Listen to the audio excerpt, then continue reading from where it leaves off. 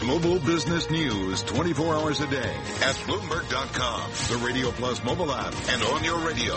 This is a Bloomberg Business Flash. From Bloomberg World Headquarters in New York, I'm Doug Krisner. We'll get you caught up on market action in a moment. Our headline, the U.S. Treasury sanctioning some Chinese institutions and individuals for ties to North Korea. Now, Secretary of the Treasury, Stephen Mnuchin, said the goal here is to maximize pressure on North Korea to abandon its weapons program. So the U.S. has cut off China Bank Dandong from the U.S. financial system over its dealings with the North, as well as a Chinese shipping company. And we are also learning that a bank, the Bank of Dandong, really has been accused of money laundering. With respect to the equity market, NASDAQ Composite is down about 1.7% right now. Renewed selling in tech. You know, it's exactly 10 years to go today that the iPhone went on sale, but Apple stock right now is off about 1.9%. Also being hard hit, AMD shares down 5%. We have HP Inc. down 2.5%, and shares in Symantec weaker by just about 3% right now. Dow Industrial Average minus 0.7%. In the broader market, some of the banks are still trading at higher levels, even though the S&P is weaker by 0.8%. It was after the bell yesterday that many of them, 33 of the big banks here in the States, passed the Fed's stress test and were okayed to increase dividends and buy back stock. Now, helping out the banks, too, a bit of a slope to the yield curve right now. The U.S. 10-year Treasury backing up by more than 4 basis points in yield. We are at 2.27%. Rite Aid shares down about 27%. That's after Walgreens Boots Alliance scrapped plans to take over all of Rite Aid. They will instead buy a small piece for a little more than $5 billion. WTI crude oil right now fluctuating around 45 the barrel. We're trading 44.78. Let's get back to Bloomberg Markets with Carol and Oliver. All right, got it. Doug Krisner, thank you so much. This is Bloomberg Markets, brought to you by Bank of America Merrill Lynch, dedicated to bringing our clients insights and solutions to meet the challenges of a transforming world. That is the power of global connections. Merrill Lynch, Pierce, Fenner & Smith Incorporated, member SIPC. This is Bloomberg.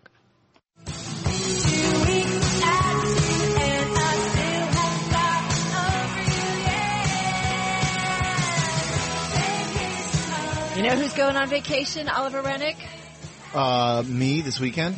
Oh, God, it's not just about you. Just like Corey. It's like having Corey here. I'm just trying to make sure that listeners aren't jolted out of the usual self-aggrandization. Dave Wilson, our Bloomberg Stocks editor, creator of the Chart of the Day. He's going away for 2 weeks. What will we do with that 2 weeks of charts of the day? You'll figure it out. And to give credit where credit is due, Tom Keene was doing Chart of the Day before I was. I've just sort of taken over the mantle and hung on to it for several years now. All right. What do you got today? And before Tom Keene was? No, it was Tom Steele initially. Yeah, absolutely. So and of course, the host of Bloomberg Surveillance on Bloomberg Television and Bloomberg Radio. I've heard of him. Yeah, I think absolutely. He wears bow ties.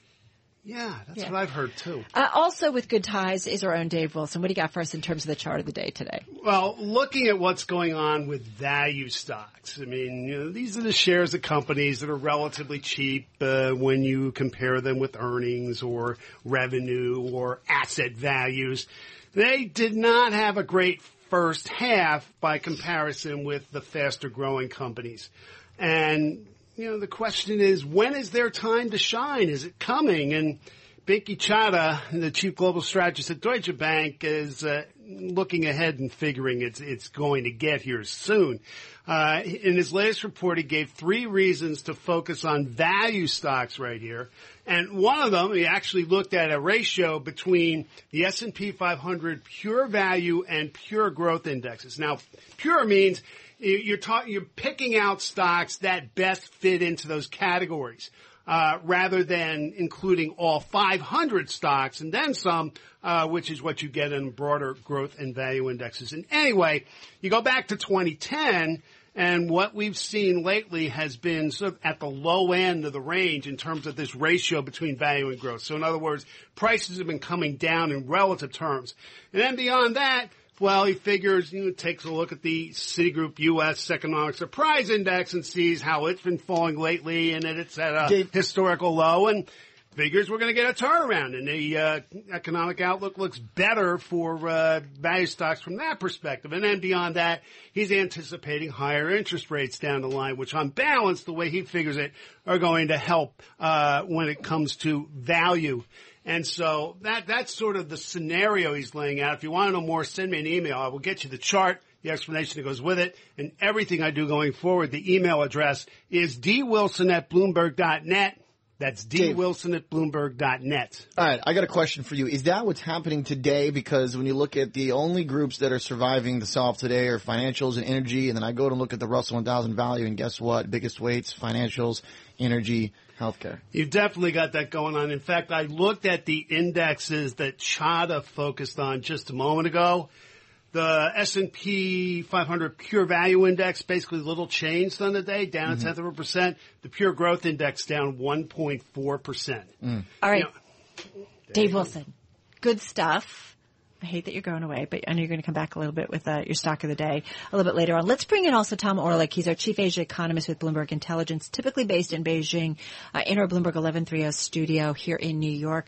Tom, earlier we heard from Treasury Secretary Steven Mnuchin talking about really trying to kind of push back in terms of North Korea, get them to, stop with their missiles and so on, and putting pressure on a Chinese bank. Talk to me a little bit more, though, about the China-North Korea-U.S. relationship on an economic and market basis?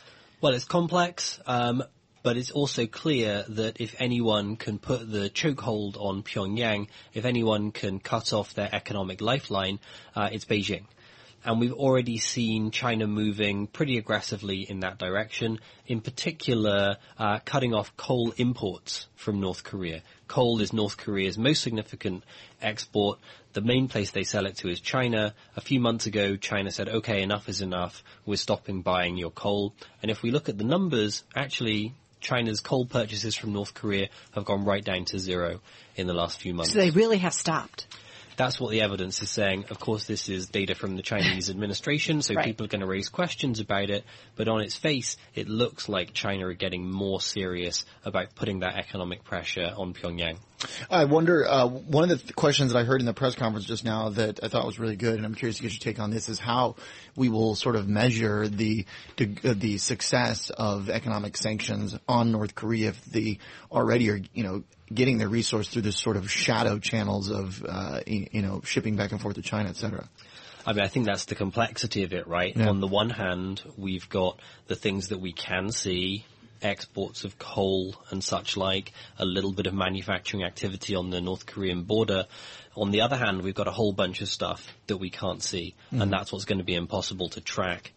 An additional difficulty, and here we're getting more into the realm of political science, is, well, even if you're successful on the economic sanctions, is the political outcome the one you wanted? Do you impose the sanctions and then Pyongyang does what you want? Right. Or do you impose the sanctions and Pyongyang goes further in the other direction? Because that's just how they behave. Let's talk a bit, too, about the Chinese bond market and what you're seeing, because you guys have put out a bunch of research. What is it that you think investors need to understand about what's going on right now in the opening of the Chinese bond market? Well, I think you put your finger on it right there. The critical point is the opening of China's bond market. The third biggest bond market in the world, close to $10 trillion in value, until quite recently pretty much closed off from global investors. Now open to sovereign wealth funds, open to central banks, open to long-term bond investors from private sector as well. One of the things which is attracting attention is the relatively high yields and the low correlation with other global markets. Interesting. And of course, we should point out it's not just the bonds. I mean, Chinese stocks traded on the mainland, the A shares, just added to MSCI's emerging market indexes. So you have the stock market opening up at the same time that the bond market's opening up. So it's a broader kind of capital markets move we're seeing here. Definitely. And a lot of, I think a lot of questions that sort of bring into account how motivated China is going to be, obviously, of course, to do this. To Dave's point, the more those capital markets become open to the world, I think that that's probably an encouraging sign, right? Because that adds a little bit more impetus for them to get along with the rest of the world and help out the Western societies who essentially those markets they're bringing themselves to. Yeah, it's a big step. I think what we're seeing is a kind of a combination of excitement and caution. excitement because this is a huge growing market opening up. Right. Caution because we don't have huge visibility on the regulatory structure. Tom Orlick of Bloomberg Intelligence, Dave Wilson of Bloomberg News. All right, time for a check on your latest world and national news headlines. Back to Nancy Lyons in our Bloomberg 99.1 newsroom in Washington. Nancy. Thanks, Carol. The Trump administration has blacklisted the Bank of Dandong, a small Chinese bank accused of illicit dealings with North Korea. While speaking at a White House briefing, Treasury Secretary Steve Mnuchin says the bank financed some of North Korea's programs. This bank has served as a gateway for North Korea to access the U.S. and international financial systems, facilitating millions of dollars of transactions for companies involved in North Korea's nuclear and ballistic missile programs. Mnuchin says the bank is a primary money laundering concern. South Korea's new president will spend the next 2 days in Washington. Moon Jae-in, a former human rights lawyer, took power last month after the previous president was ousted over corruption charges. Trump and Moon are expected to discuss North Korea during their talks. The White House says President Trump will be meeting with Russian President Vladimir Putin during next week's G20 summit in Germany. National Security Advisor H.R. McMaster would not say if Trump plans to address accusations that Russia interfered in the presidential election. Speaker of the House Paul Ryan is weighing in on President Trump's tweets this morning in which the president bashed the host of MSNBC's Morning Joe using terms like low IQ, crazy Mika, and psycho Joe. Obviously, I don't see that as an appropriate comment. I think look, what we're trying to do around here is improve the tone and the civility of the debate, and this obviously doesn't help do that. White House officials defend the tweet saying the president fights fire with fire. Global news 24 hours a day, powered by more than 2,700 journalists and analysts in more than 120 countries. I'm Nancy Lyons.